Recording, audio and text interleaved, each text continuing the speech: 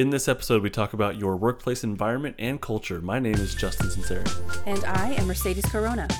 We are licensed marriage and family therapists and your fellow trauma nerds, helping you understand and apply the science of connection to daily life. Welcome to episode 35 of the Polyvagal Podcast. For the Polyvagal superfans out there, we've got announcements and a homework assignment for you after the episode main topic. Plus, we also have an audio clip from one of your fellow superfans. Ooh, I love those. But before we get into things, put yourself first. We say this every episode, but it's really important, guys. We want to make sure that we keep every episode as safe as we can, but just by the nature of what we're talking about, you might experience some stuff come up. So if you need to, take care of yourself, take a break, get some water, do what you need to do. We will be right here waiting for you when you get back. So we're talking about the polyvagal theory and the workplace. Why are we doing that?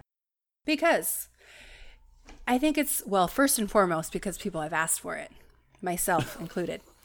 But more importantly, because I think, I don't know if people think about this, but we spend a lot of time in the workplace. We spend so much of our lives at work, and this affects our nervous systems. This affects who we are as people, and if it affects our nervous system, then subsequently it's going to affect the rest of our lives. And so I think for myself, and I assume for you as well, Justin, we kind of wanted to talk about this and bring, the polyvagal lens onto it and kind of inspect it a little bit that way and kind of talk about, how this is impacting our lives. I think one of the major ways that work affects our lives is the stories that we create about it and, the narratives that we have about work and about who we are as people because of our workplace interactions, and also, the relationship patterns and lots of different things. So I'm really intrigued by this topic. It does. It really does affect our nervous system, and I know we carry it home with us as well. Yes. I know after I get off work, I definitely have it in my car, in my car as I pick up my kids. And when we get home, I'm still kind of feeling whatever. And now I've got the kids with me, which kind of adds on to whatever, stress level or sympathetic stuff I have going on or shut down at that point. Yeah. So yeah, it absolutely, we're at work for a long time. It's a big chunk of our day. So of course it affects us. Yeah. Well, and not just a long time in the day, but a long time in our lives. Do you know what I mean? Like, because by the time a person retires, they've been working for 40, 50 years. I don't know. I'm not doing the math on that, but a good chunk of their lives.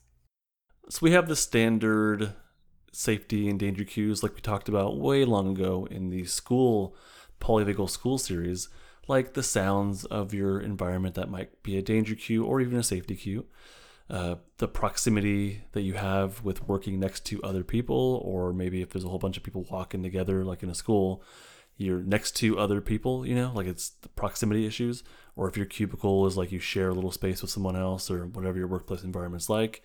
Or even just a cubicle by itself. I'm sorry to cut you off. Oh yeah, like even the fact that if you work in a cubicle, I would die. I wouldn't be able to handle it. You've never worked in a cubicle? I've never had a cubicle, no. Oh, wow. I've had small enclosed, well, that sounds like the same, a cubicle as a small enclosed space. When I was in college, I worked as the, what's that person? Like, there's like the front desk, like the dormitories, right? At the college dorms. And I worked at the front desk where we kept like the pool balls and the pool sticks and the VCR, because that's how old I am, so that people could like rent it out and borrow it for the day. And so that was a small enclosed space, but it was, glass and. Yeah, that's not a cubicle. Yeah. No, I worked in one place that had a cubicle, and it was as a therapist, and we had our own desks that were divided by cubicles. Oh, no. And at one point we had a large cubicle that we shared with 3 other people. And luckily I had a cubicle that was 3 out of 4 of us were in a good, safe social place, and we really connected for the most part. See, that's nice. And one out of the 4 was not, which kind of threw things off. But that all it takes is one person to really affect you. That's true. It does. Yeah. So there's sounds of the environment, proximity or lack of proximity with other people, the lighting, what kind of, if it's too bright, is there direct sunlight coming in, like what kind of danger cues or not coming in, temperature of the environment. Right now, if you work, so I think there's a big difference if you work for like a government organization, like a nonprofit or a school or a county agency or whatever it is, your work environment is, I think it's different, like especially if talking to other therapists that might be listening, like their private practice True. environment is not going to match our True. government environment. So yeah, part of that is temperature. We used to be in a room that was freezing at all times, It was a right? refrigerator. I literally had a blanket in my desk. Like I had a literal blanket. Mini heaters. Yes. Yeah, and so all these things they take us out of our safe social place, or it can. But yeah, even like in the winter, AC is just going, like it's just constantly on. And but there's things like that. But we work for the school environment. We've worked at nonprofits and county agencies and whatnot, and there might be rats, there might be cockroaches every now and again. Other assorted critters. I picked up a few dead cockroaches just last week. You did. You picked up a cockroach for me because look, even if they're dead, I'm not going to touch them because what if those suckers are tricky and they come alive and they've been dead for 3 days and then all of a sudden you touch it to pick it up and it comes alive. Well, if you name it Bob, you've built an attachment with it. I named it Larry is what I named it. Oh, was it Larry? I'm sorry. And then I heard from a coworker that they saw a rat. Dude. So, these things happen that are going to send you out of your safe and social state. Yes. Depending on the environment that you work in. Obviously, we know by now that these things are going to be cues of danger, more sympathetically charging. They're going to make you want to run away or possibly get aggressive and fight back, depending on what it is. And that's going to take you out of your safe and social state. I don't know about you, dear listener, but sometimes I'm sitting at work and I'm thinking like, why the heck am I feeling so grumpy or so confused or so out of it or whatever? And I'm not saying it's 100% of the time this, but it can be some of these things that Justin was just talking about. Sounds, lighting, temperature, smells. Forced socialization with coworkers. Forced socialization. Sometimes. How many potlucks can there be? How many cards do I have to sign? Or when coworkers just won't stop sending you these funny memes, even though they're really funny. By the way, and look, very let's clear. Oh God, let's clear the air here. When someone emails everybody, oh gosh, and you want to reply to that person, just hit reply, not reply all. Can we not right now? This is not what the podcast is about. I had to put that out there. I disagree. I respectfully disagree. I don't need to know. This is what your the response own is. personal pet peeve. Yeah. If you're feeling wonkety at work, it's, if you've learned to if you build this awareness, if you understand that certain sounds or smells or the way the sun is hitting the window or whatever thing, if this is affecting your nervous system, it's good to know that. Because then sometimes there's something that you can do about it to help yourself feel better, to help yourself feel well, to bring your nervous system back up the ladder. If it means closing the curtain or opening the curtain, and that's the difference between having a good day or a bad day at work, I think that's a big deal. So the people that we work with, this is a big one. So at first I was going to lump it together with the sounds and proximity and all of this stuff, but I feel like the people is a whole separate category by itself. Because put a bunch of nervous systems in a room together and man, that's a social experiment, right? There's a whole lot of stuff happening at the same time. So when we're talking about people, there's a couple different things we can think about. You can think about the people that you work with or the people that you work for. So if we're thinking about the people that you work with, think about if you're working alone or in a team. This is definitely going to change your nervous system and how your nervous system is reacting to the environment, especially, depending on your own personality. I used to have my own private practice, and as much as I loved having my own space and my own stuff that I decorated how I wanted it to be, I really, really missed having that interaction with other people. And so I love working on a team. So when I'm talking about, thinking about working alone or in a team, I think that matters a lot as far as your workplace. I couldn't feel satisfied. My nervous system would not feel safe and social if I was alone all the time. Noticing how your nervous system, not you, but like how the listener's nervous system in particular responds to how many people they're with, who they're with, if they're alone. Yeah. So looking at the people that we work with, thinking about if the environment that we're working in is an environment of collaboration or one that's more of competition. Because I've definitely worked, so I was saying a minute ago that I love working in a team. But I've also worked in environments where we're a team, like there's multiple people working together, but it's definitely a competitive environment where people are trying to one up each other.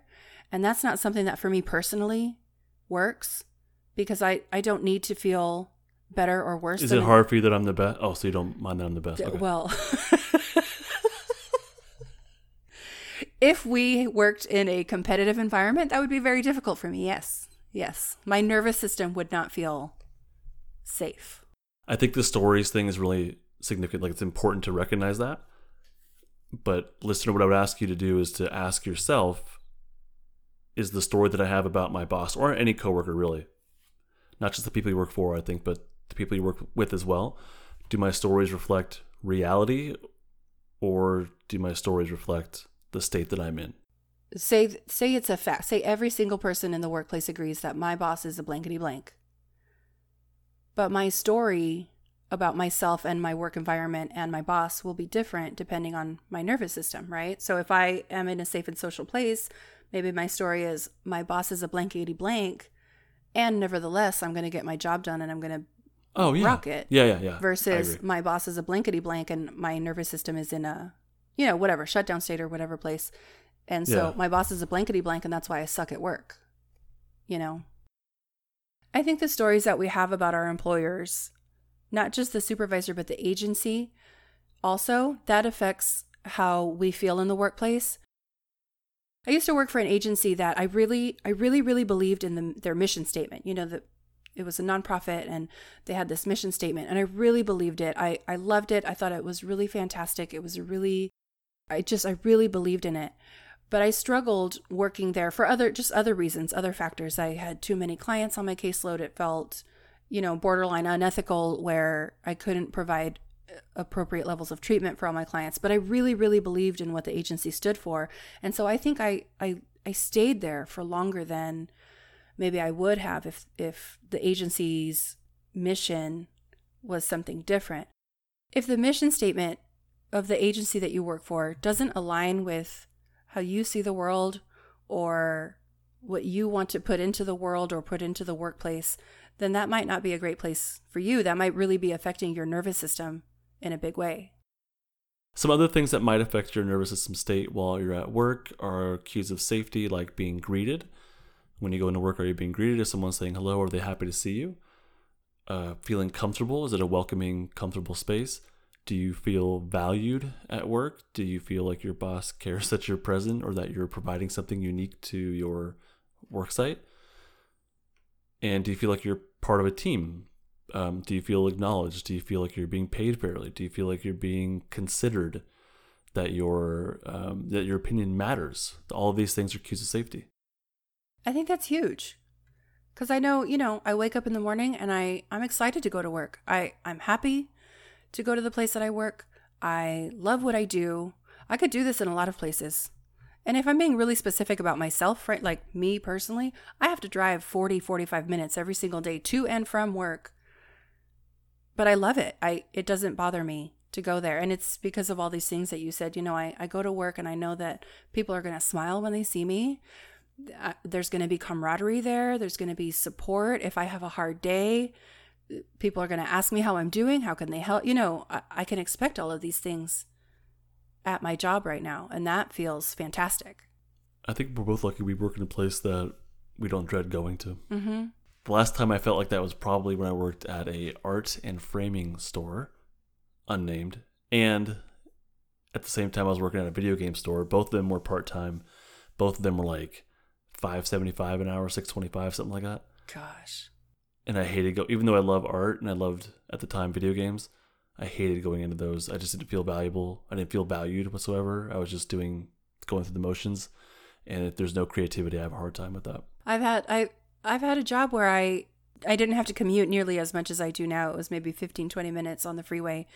And there were days that I'd be crying in the car on the way to work. I dreaded it. Dang, really? Yes, I dreaded it. My supervisor there and the like the physical environment, like my office was physically segregated from the rest of the office. It was really strange. And that wasn't intent. Like, it wasn't like Mercedes is like, banish. But it felt weird. It felt unwelcoming to me. There was a lot of factors, but my point is like, that makes a difference. And that was a long time ago. I was a different person back then, but definitely my story then compared to my story now about myself and just where I lived on the ladder back then was so, so different. All of these little things, they really make a difference. Yeah. Well, so the other thing to consider is the culture of your workplace, your work site, wherever it is you work, the culture of it. Does your workplace value and promote co-regulation in particular? I think is for polyvagal reasons is a pretty big one. Does it value supporting each other? Does it somehow prioritize that and give time to it or give space for that? And I think as therapists, we have that sort of built in. I think a lot of time, not all the time. Yeah. That's not true actually not all the time. No, that's not true. I think therapists are more likely to do that, but that doesn't mean that our work site prioritizes that. That's something we have to create for each other. This is something that really intrigues me because you just said it. Like, I'm a therapist, so I work with therapists. And I wonder, and you're right, like it doesn't automatically assume that it's going to be like a warm, welcoming environment. But it's interesting to me to know that other people don't have a place where they can, I'm jumping ahead, but I'm going to, like humor in the workplace as a way to cope. If I couldn't crack a joke at work, I'd be miserable. I wouldn't be able to handle that. And it just intrigues me so much that there are places where people are not encouraged to talk with each other and are not encouraged to support each other. It blows me away. And I don't know what those places are because I only do the thing that I do. But yeah, I'm trying to think. Well, we know that. I think we know that like the police in general is not a place that values. I'm sorry, it's not a job that values co-regulation like we're talking about, like safety and gentleness and opening up and talking about stuff. They definitely have a way to cope and to co-regulate with each other, but it's not the same way I think that we're thinking of. But like we'll hear from police when we presented them, they said that we have our own brand of humor. And I think that police therapists have our own brand of humor. Nurses have their own way, like their own humor that is not funny to anybody else. Right. But within that culture of nursing, like it's a very dark kind of humor. But they get it, and that's their way of dealing and coping and of letting off some sympathetic energies through laughter. I would assume that a lot of places have ways of coping and of kind of releasing that energy. But that's different than like actual like self-care. Going out and drinking after work is not exactly self-care. Does your workplace encourage actual, like if you need a day off to take care of yourself, is that allowed? Is there time budgeted for that? Or to take care of your kids or to go to their play or recital or whatever? Or do you have coworkers that are looking to support each other emotionally, not just through laughter and coping, but like emotionally supporting someone and working their way up the polyvagal ladder ultimately through co-regulation? I think there's definitely, if we're talking about self-care specifically, I think there's definitely places that encourage the opposite. And so I don't know what the label for that would be, but where in our environment, self-care is encouraged. Take care of yourself, take care of your family. Yeah. I've heard about places where it's like, go, go, go and keep pushing yourself. And it doesn't matter that you're tired and it doesn't matter that such and such thing is happening in your life. You still have to go. You still have to meet the deadline. And that sounds dreadful to me. I think therapists work in those kinds of environments also. If you work for an agency where you have a grant and you have to meet certain percentages or whatever, like that applies to therapists also.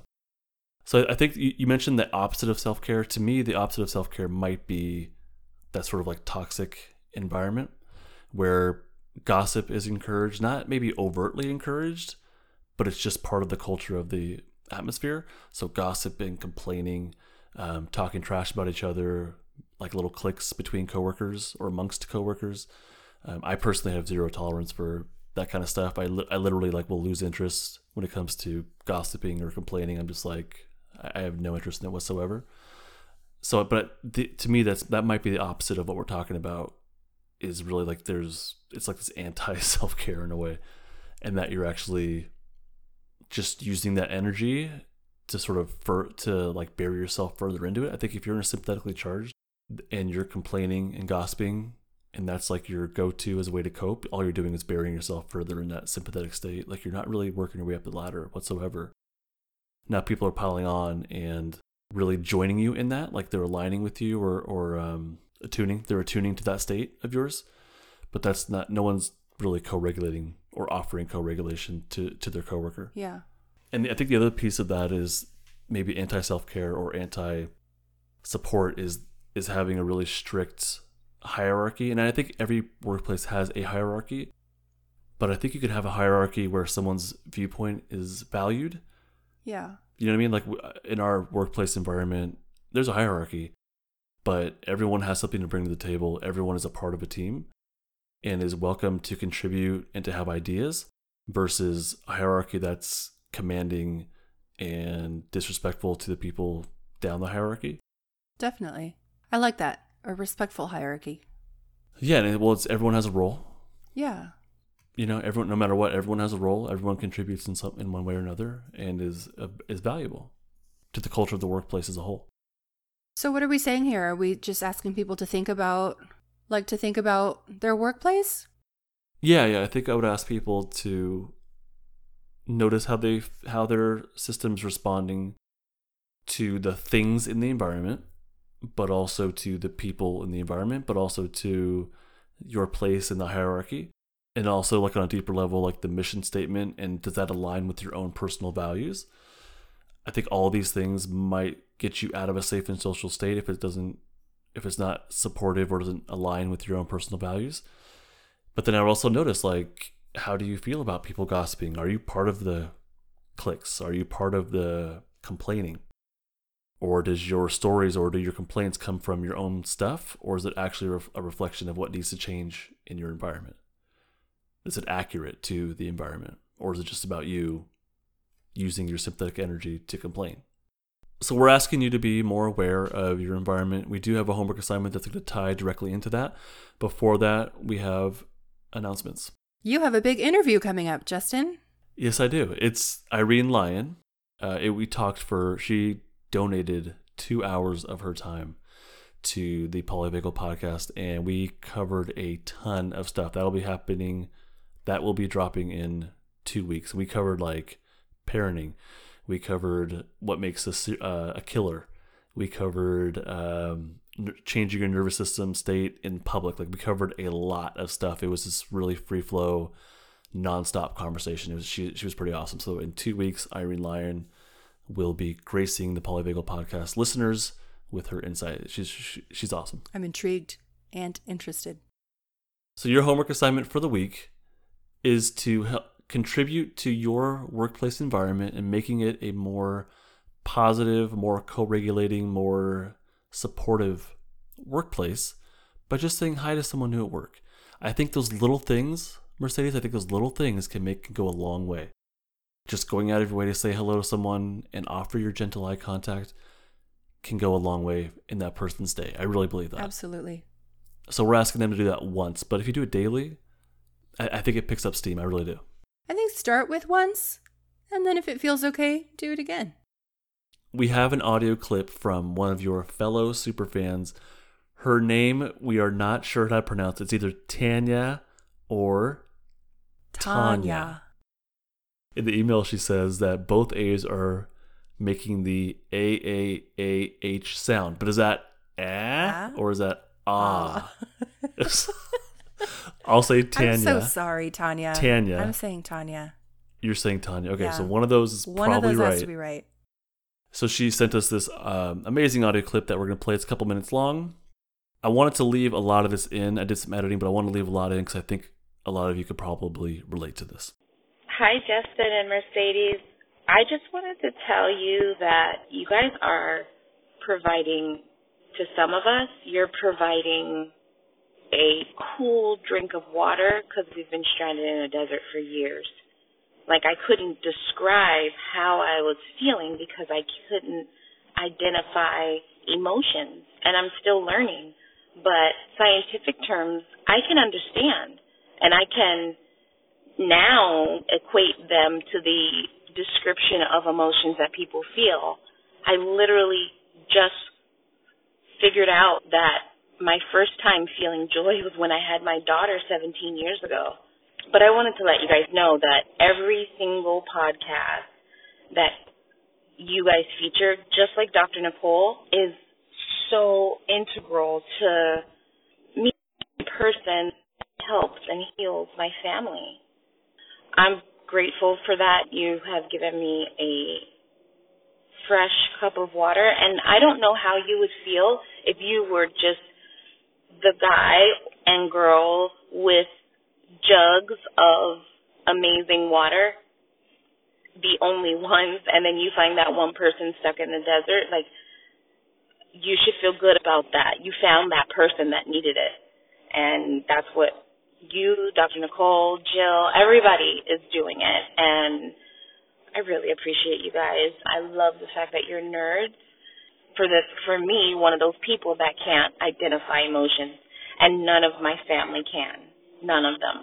I'm the first one to find it.